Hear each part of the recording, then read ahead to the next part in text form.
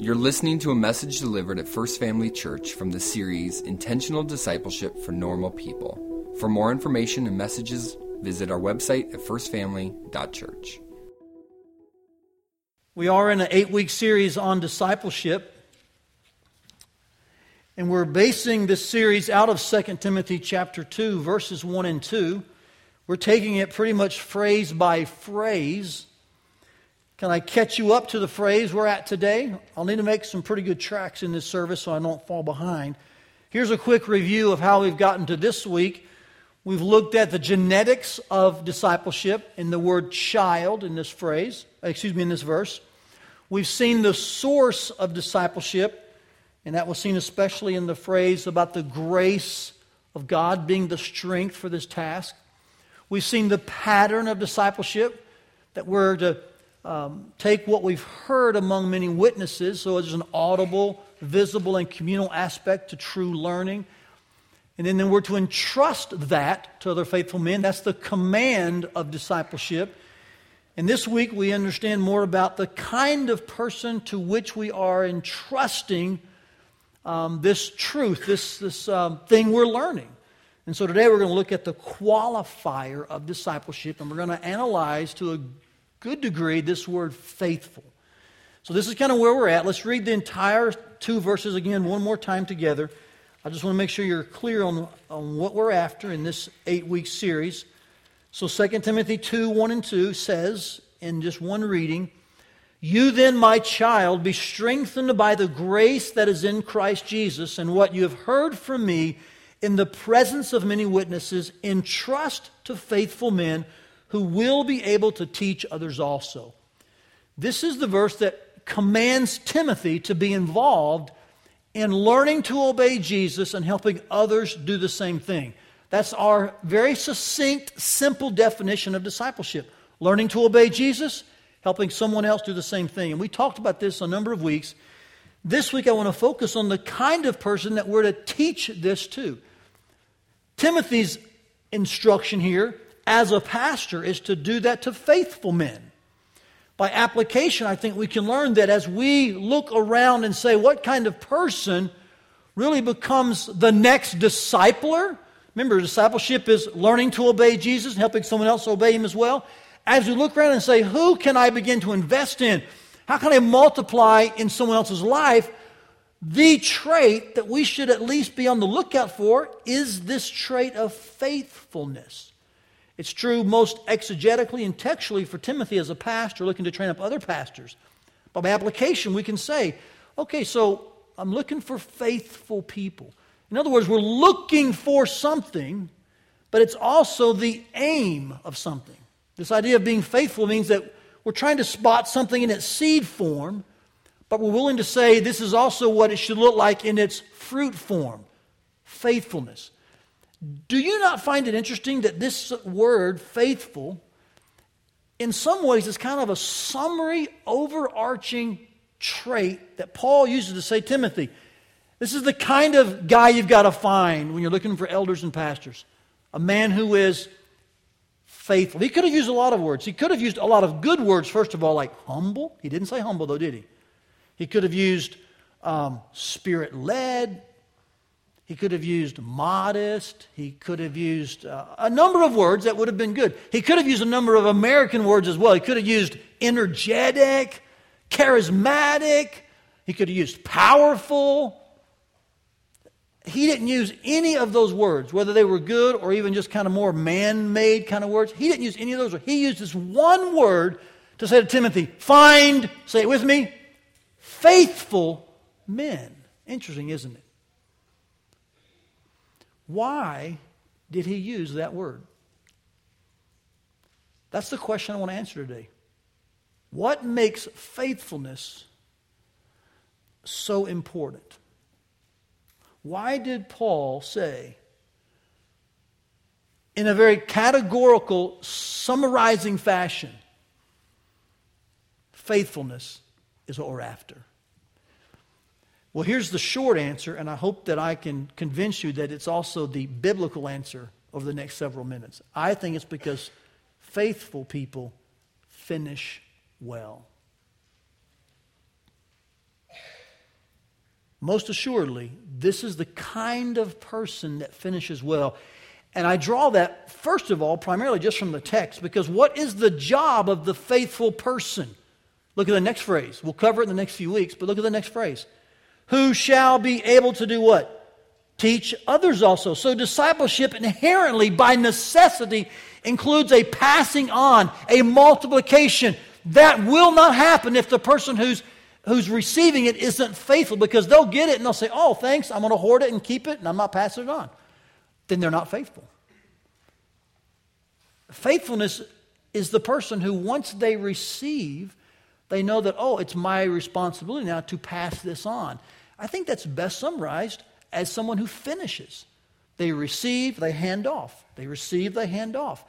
He describes that as a faithful person. That's the kind of person that does that well. Now, I can prove that, I think, from the text. But I think I can also bring some further evidence for you that the idea of faithfulness is of high value and is a priority matter to God also. I want to do that through a statement and a story. The statement is found in 1 Corinthians 4, and the story is found in Matthew 25. We'll look at both of those briefly to try to bring some further evidence to the idea that it's faithfulness that makes us finish well, and it's faithfulness that's really what God's after. That's what a disciple really just embraces as a categorical kind of overarching trait. Faithfulness. So let's start with this statement. Let me bring some further evidence to this premise that faithful people are the kind that finish well, by having you look at a statement in 1 Corinthians chapter 4. Here, Paul again is speaking. Notice what he says in 1 Corinthians chapter 4, verses 1 and 2.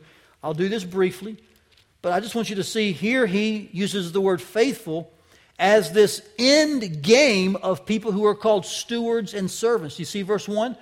This is how one should regard us, Paul speaking here of himself, and those who are with him in the gospel work of planting churches. I also believe, by the way, the word us there might refer as well to those within that body of believers. How should other people look at us, not only those who were in this initial gospel work, but those who came along to join it? He says here, as servants of Christ and stewards of the mysteries of God. He says, look at us as managers. Look at us as slaves, under-rowers. We're not the captain of the ship. We're not the owner of the property. We're just managing things. That's how you should look at us. And what is actually required of managers, verse 2 says, the word moreover there means in summary or additionally or to cap this off, he says it's required of stewards, managers, that they be found, say it with me, church. And the word found there indicates to us that Paul's got kind of a two-pronged vision. He's saying there is the sense in which you are seen as faithful initially, but you're also seen as faithful ultimately. Like man, they're faithful, but then at the end they're also like found faithful. Like, wow, you did this over the long haul. It's much like 2 Timothy 2:2.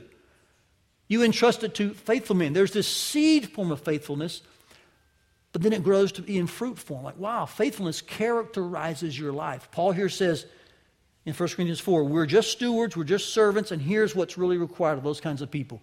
They got to be found faithful. He's prioritizing, highlighting this essential categorical trait, isn't he? Jesus taught this very same thing. So that's the statement in 1 Corinthians 4. Look how Jesus taught it in Matthew 25 in the story of the 10 talents. Matthew 25. This is a parable that was used to teach about the kingdom of God. That's what the pronoun there, verse 14, says, it will be like a man going on a journey. It refers to the kingdom of God. And I'm not going to get into all the eschatological meanings of this entire parable that begins in verse 14. I'm not going to try to get into all of those things. There's much we could discuss later about that. I just want to read this with this simple hermeneutical filter. What does this tell us about what God values? You see, when you read the Bible, you study the Bible, you can learn a lot of theological, eschatological, ecclesiological lessons in a lot of passages. You can also learn lessons about just what God values. They won't describe the whole passage. They won't give you all of its meaning, but they do give you important meanings.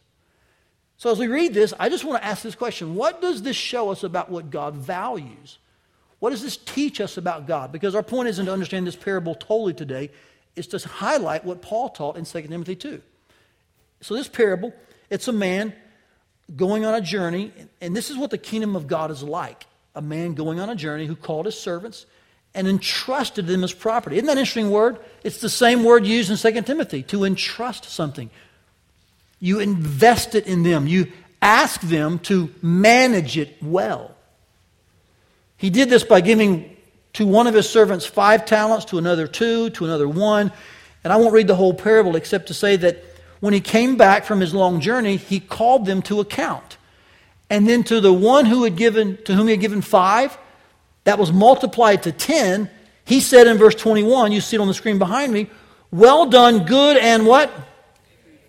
Servant. You have been what? Okay, you could say, well, Todd, he's emphasizing the word good there too. Yes, but it's the word faithful that's repeated in this parable, by the way. The word good's mentioned, yes, but it's the word faithful that's repeated the most. So I just want to encourage you, when you look at this parable, you begin to see how God values and prioritizes faithfulness. He had 5, he multiplied to 5, he managed the property well, the investment.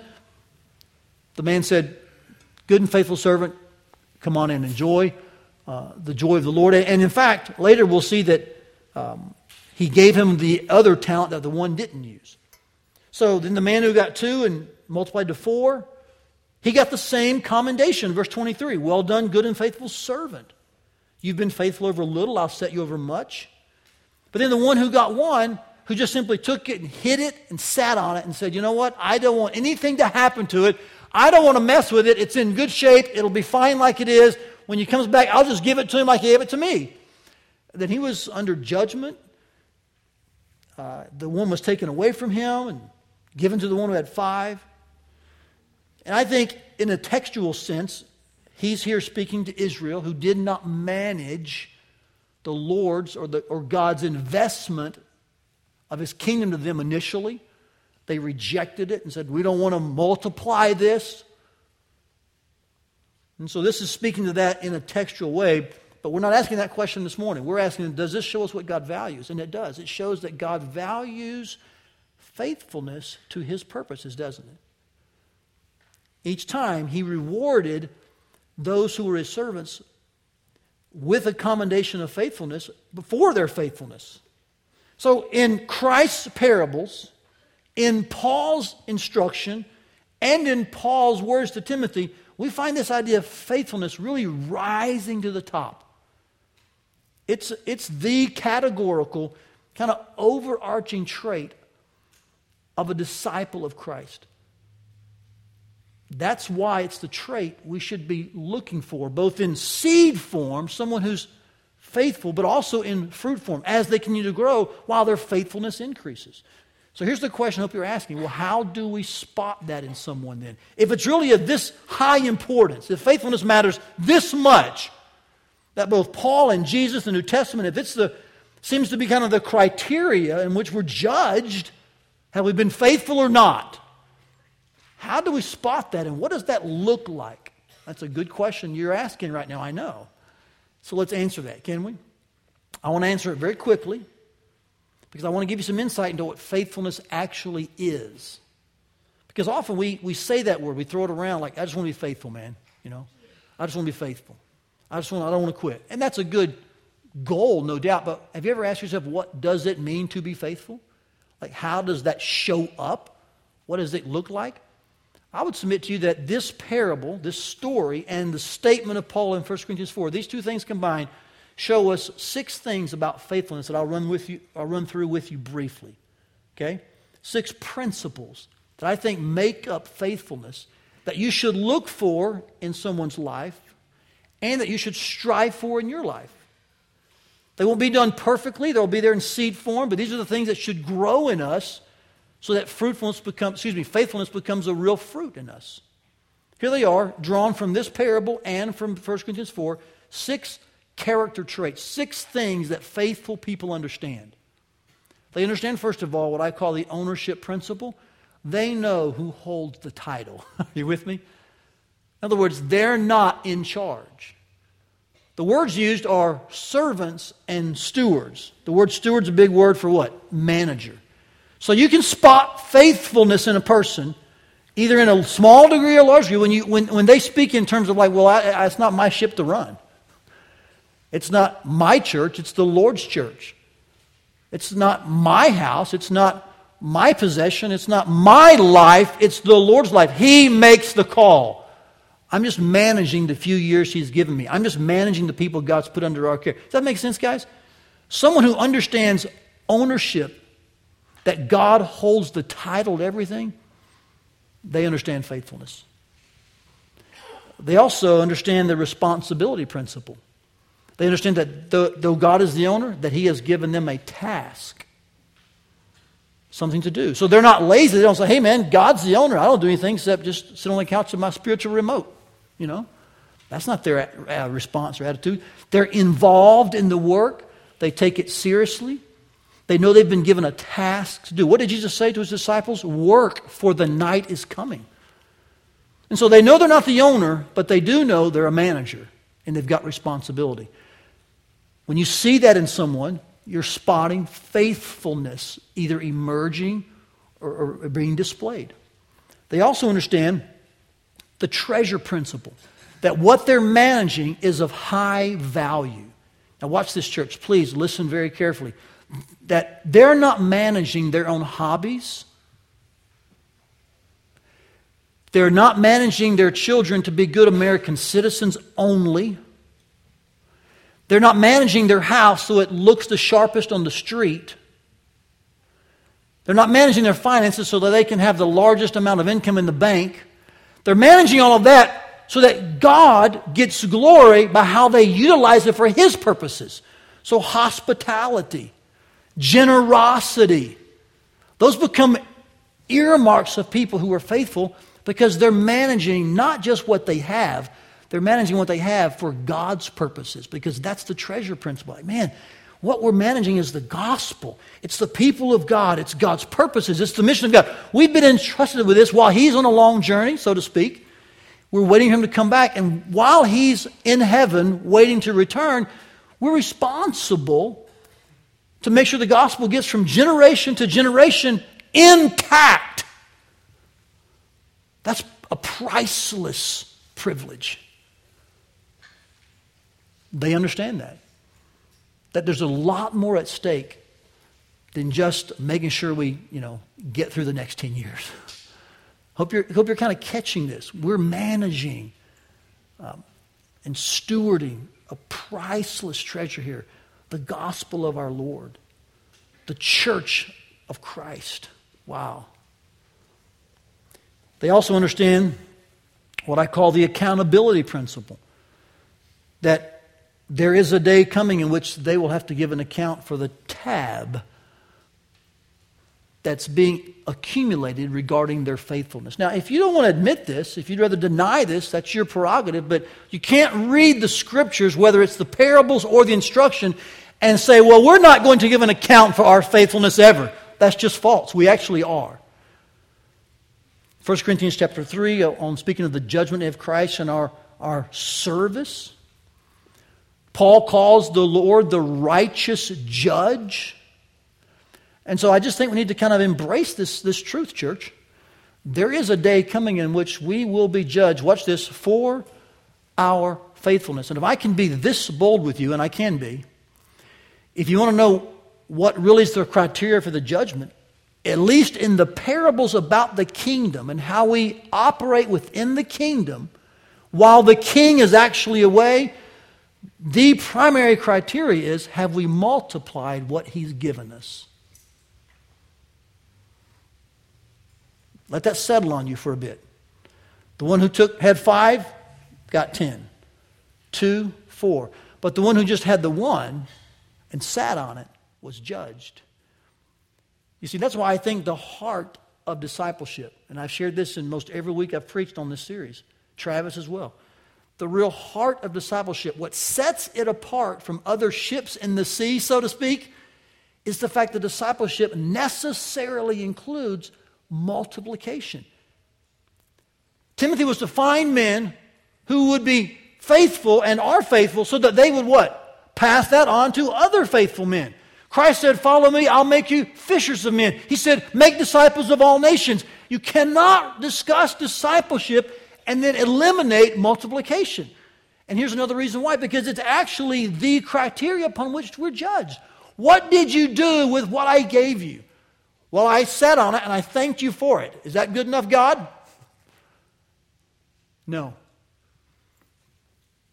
Because God wants us to see the priceless value of kingdom inclusion, and with grateful hearts share that with others. We'll give an account one day for how we're managing, how we're stewarding this kingdom while the king is away. Faithful people also understand the deadline principle, that there is a day coming in which we will give this account. So often when you're around these people, their attitude is not one that's too concerned about the present. Doesn't mean that they're absent-minded, okay? Doesn't mean they're not connected in the moment, but they're the kind of people that are thinking more about that day and the report they're going to give than they are necessarily about today and what other men or women think about them. They're aware that their real answer will be to God one day for their faithfulness, not necessarily to men and women currently who are judging them or interpreting them. They're also aware of what I call the proportion principle. You could use the word security here. They're not really insecure. They're content knowing that sometimes someone's given 10 talents, some are given 5, some are given 2. But it's doing the best you have with what you've been given. It's multiplying just what you have, whether it's 1, 2, 4, 6, 8, for God's glory. And it's not comparing that to someone else who's been given a lot. And let's just be honest. In our realm, in America, where we're most aware of things, there are some people that God's just gifted and ordained to have an incredible amount of influence. They're well known, they have large churches, they have, they just preach and people flock to hear them. We should be thankful for that. We're just it's assuming that it's evangelical and healthy and biblical, right? Okay? But without an assumption, faithful people aren't insecure and worried about that. They're content, like, man, God's made me as a 2-talent person. I want to invest and multiply that the best I can. And then I'm rejoicing with the one that God's made into a 10-talent person. Praise God for them, because in the end, we're all kind of contributing to managing the property, the investment of the one who actually owns it. Does that make sense, guys? And you can spot someone who's struggling with faithfulness because they're insecure. They usually compare a lot. So here's 6 principles. I mentioned them briefly. We could spend 6 weeks on these. Each of them have a T except for the last one. I thought all week long, I got to find the last word for this one, right, with a T. I couldn't think of one. Maybe you can help me. But the idea of, the title, the task, the truth, the tab, the time, and the scalability, those are all things that faithful people kind of embrace. Now, we don't always embrace them perfectly. We struggle through some of them, but faithful people are willing, based on this story of Matthew 25, the statement in 1 Corinthians 4, we're willing to say, you know what, this is kind of what faithfulness looks like and is. It's knowing that I don't own it, but I've got a responsibility in it. And this responsibility is about something very priceless and important. The Word, the work of God, the message of the gospel. And giving an account for that one day is part and parcel of the project. And that account will include being measured by how well I multiply what God's given to me. And so, if I can multiply that once, praise God. If it's 8 times, if it's 15, God knows. He oversees that. He ordains it. I'm content. I'm just going to be the kind of person who's willing to accept what God's given me and use it to multiply His kingdom. That's the sign that you're talking to a faithful person. That's the kind of person, then, as you spot them, you can say, you know what, I want to invest in them because they're highly likely then to pass it on to someone else. They have the right perspective. This is what is described as faithfulness in this story, in this statement. So that leads me really to kind of a definition I want to share with you. A 2-word definition of faithfulness. I personally would define it as enduring initiative. If you were to press me on the chest and say, Todd, give me 2 words to define faithfulness, I think based on what I read in Matthew 25 and 1 Corinthians 4, 2 Timothy 2, the ways it's highlighted in the Bible, the way it's looked at, and even in these 6 principles, I would come away with just 2 words. It seems like faithfulness is best defined as an enduring initiative. Notice that it's not just endurance. We're not saying, hey, just make it to the end. If you can somehow be breathing at the end, you're good. We're not really saying that. Neither are we saying, hey, just get busy and do something. Don't worry about what it is. Just be busy. Whatever new thing you can find to do, just do it. We're not really saying that either. We're saying there's a sense in which faithfulness is an enduring initiative. It's being willing to be proactive, responsible. One commentator even used the word intelligent and discerning in regards to how they stewarded the owner's property and stuff, investment. It's willing to embrace a lifestyle that says, I've got a responsibility, and yet knowing that is something we must do on a consistent, repeated, in a consistent, repeated fashion. That sometimes it's easy just to do it one time or just start. But can we do that over the long haul? Can we be found faithful? And so after just kind of brainstorming and thinking through and praying through this, I tend to think this is a workable definition. A faithful person is someone with enduring initiative. Now let me prove it to you.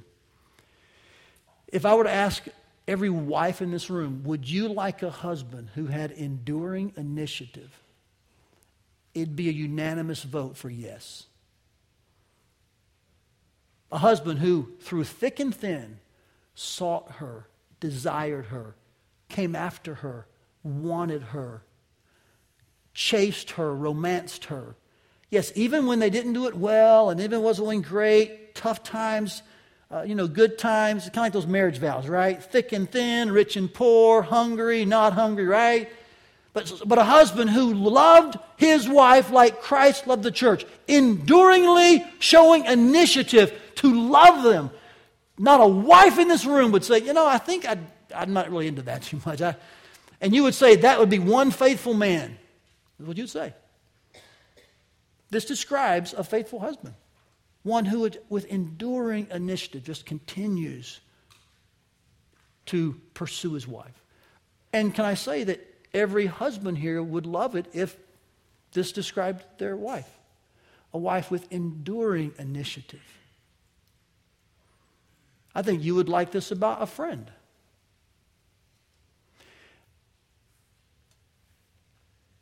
This is what the Lord asks for from His disciples. An enduring initiative where we don't need the credit. We don't own it anyway. But we have a responsibility to utilize and to manage and to steward and to invest what God has given us. And so we do that in people. And so we're consistently just proactively sharing the good news, investing in others. Sometimes it goes well, and to be frank, sometimes it doesn't. But we don't quit at the task of making disciples of all nations. We endure with initiative.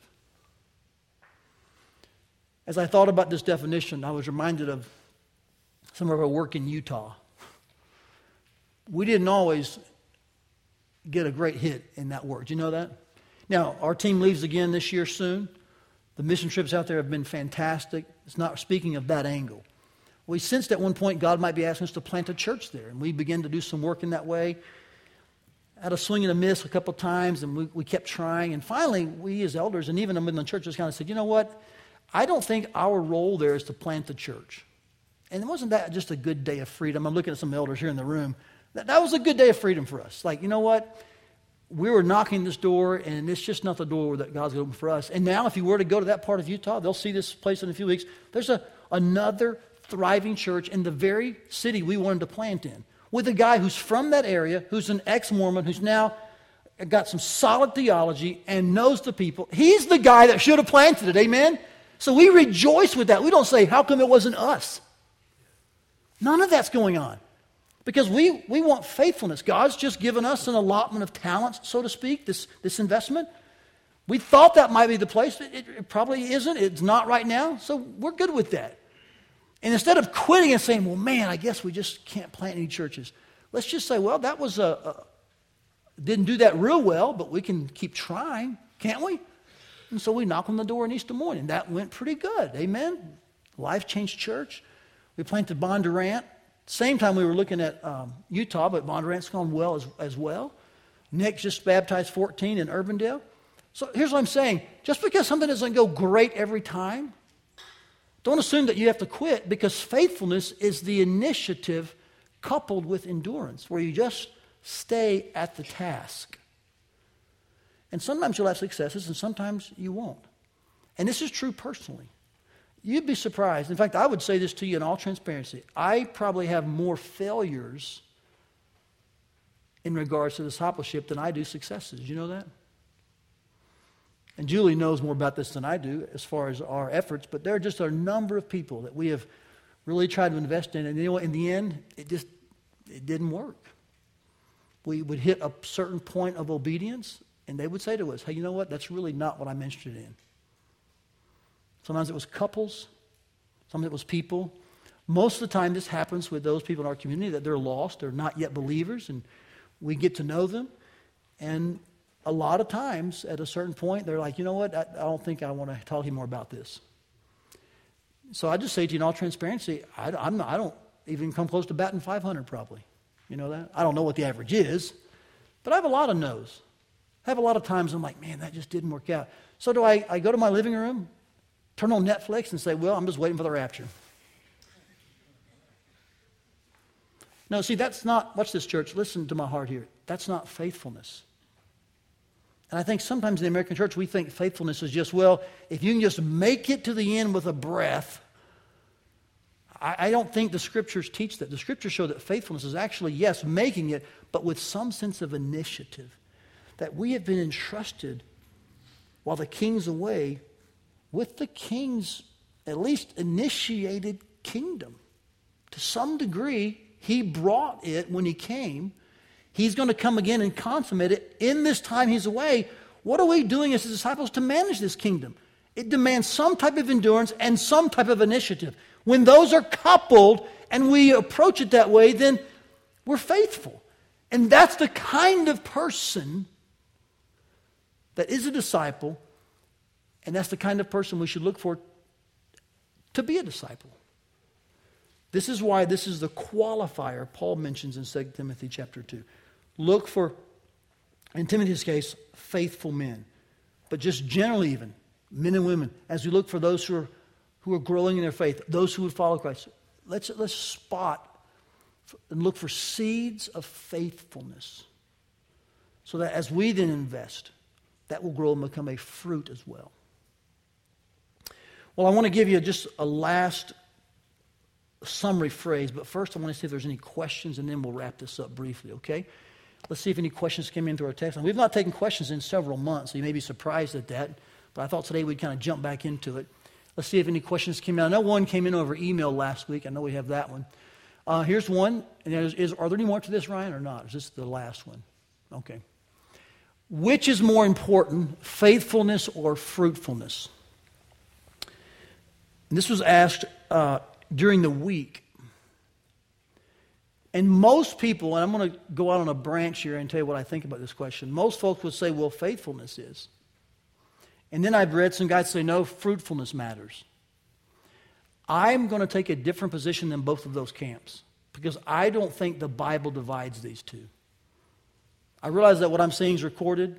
I'll probably have to answer for it. I'm good with that. I thought this through all week. I think it's an unnecessary and unbiblical division. Because where you see faithfulness, where you see biblical faithfulness, you will eventually see fruitfulness. I think faithfulness is fruitfulness, and I think fruitfulness is faithfulness. Did you know that? So I think it's an unnecessary and unwarranted division to ask, well, what's more important?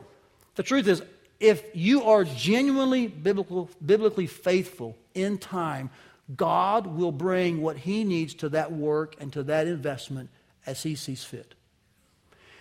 And if you're not seeing any fruit at all, my contention might be to you, are you actually being faithful? Are you enduringly being proactive and initiating work for God's behalf? Now, you may want to kick back at that a bit. And there are some really good scholars who might do that this week. We'll see. But I would challenge you that neither is more important. They both matter because they both work together. I think faithfulness is, in some ways, fruitfulness. And I think fruitfulness, in some ways, is faithfulness. When we realize that actually this is what God's after, enduring initiative that he then will bring his power to. It may be 3 years in one person's case. It could be like William Carey, who didn't see fruit for 7 years. And often the best results of his work are now in missions after he's long gone. So we don't know how all this works together. But let's not unnecessarily divide what God has never divided in the Scriptures. God has never put these two terms in competition with each other, okay? So if you encounter that conversation, if you read about the internet, if you find someone trying to say, well, are you faithful or fruitful? Just say, you know what? I'm both of those. God never divides them. He values both, and they work in tandem, I believe, every time. Is there one more question, Ryan? How do we foster a relationship where discipleship can occur? This, too, is a longer email that I received this week. I'm going to try to answer this in a video form maybe as well, but let me just simply say this, that what has to happen as we're looking and spotting for faithfulness, as we're trying to live faithfully and then encounter that and help others be faithful, someone asked this, well, how do you find that person? How do you initiate that conversation? How do you even get attached to someone who you can disciple, they can disciple you? I think one of the first things that has to happen is this. We have to be willing to share where we're struggling. If everyone's always got it down pat, if everyone's batting 1,000, if you're always perfect, I don't think anyone knows where on the rope. Remember the rope illustration? They don't know what knot you're stuck at. If you can never share that, that's really not a totally healthy community. Okay? So let me give you an example of this. Out of those 6 principles of faithfulness, let me tell you the one that I struggle the most with is the last one. I have to really battle envy with those who have a lot more talents. Those who've been given a lot more to oversee. Those who've been given more opportunity, you know. Now the truth is, God doesn't view it that way. Do you know that? And so that brings a lot of security to me. And so I think I'm there a lot, but just in all transparency, I have to consistently fight that in my life. It's something to do with some pride, I'm sure, as well. So I have to always battle this desire, like, man, you know, what could be next? Is there more? Maybe is there a larger platform? And that's not healthy. And so sharing that with you is one of the ways I suspect that you'll say, oh, I didn't know that about you, Todd. And so you'll be drawn to help me with that. Did you know that? That's the knot at the rope where sometimes I get stuck. And if we never share where we're vulnerable, where we're needing help in learning to obey Jesus, it's hard to know really how to either help someone or for them to help us. Would you agree with that? So can I just kind of push on you a little bit? And I know that Pastor Chris would echo this. We talked even this week about this. I want to push on you a little bit. In your small groups and even in your conversation, you don't have to be perfect. I don't think that's excusing sin. It's not giving room to, well, it doesn't matter. I don't think you're saying that. I think it's okay to say, you know what, I'm struggling here. Could you help me learn to obey Jesus in this way better? And then as I said before, I think that's a time thing often. And as you find more victory there, then you can begin to help someone else who may have shared with you. But any biblically healthy community has to have avenues where people can share kind of where they're struggling. I think that's one. It's not the whole answer. That's a deep question. When you agree, whole books have been written on that. But I do think that's one area that we could improve on. That we could say, yeah, I'm probably just a little plastic at times. I've kind of got it all down pat. Everybody thinks I'm good. I run home and no one knows the real truth. well, they really don't believe you. They do know the truth, actually. You just haven't. I think we could just share a little more in the right environments, in the right place, be more transparent about where we're struggling, and that would help foster some of these relationships that then would help us maybe get past the knot we're clinging to and learning to obey Jesus more. But just kind of at least a little snippet into that question. As we think about this idea of faithfulness now in regards to that being the qualifier, let me just give you one final kind of summary statement for all of this. If we know what it's defined as, how to spot it, what it looks like, its priority in God's economy as well as in Paul's writing, if we see it as the overarching kind of trait we're after, here's what we can understand then. That really faithfulness uniquely reveals if we are understanding the true nature of the mission to manage and multiply God's kingdom. Did you know that?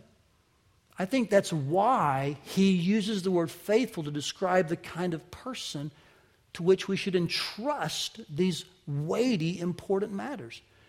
Because when you find a faithful person who knows they're not the owner, but they have a responsibility, there's a day in which they'll give an account for that, and it's of importance. The thing they're managing is highly valued. All that kind of together. When you find that person, you understand, wow, they understand the unique mission we've been given to manage the kingdom while the king's away, but also to multiply the kingdom. Faithfulness uniquely reveals if that person's kind of on that page and understands that. But it also does another thing. I think faithfulness uniquely equips us for this task. So you might can say our take-home truth is in two parts today. We see faithfulness uniquely revealing if we understand the nature of the mission, but it also uniquely encompasses all the traits necessary to engage in this mission. So if you were to ask me, Todd, what's the one thing I should do today then? I just want you to be enduringly proactive with what God's given you. Show enduring initiative.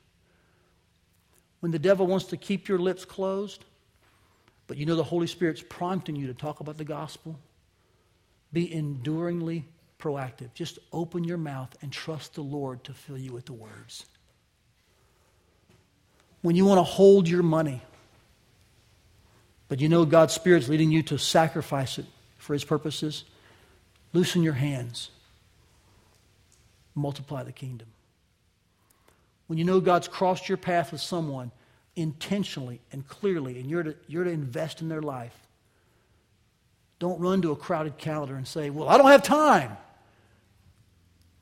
Ask God to create some space in your life for this unique opportunity. Does that make sense, guys? Enduringly initiate what God has given you, the investments He's left with you. That's faithfulness. As we do that, we'll be involved in making disciples. Let's pray. We hope you enjoyed today's message.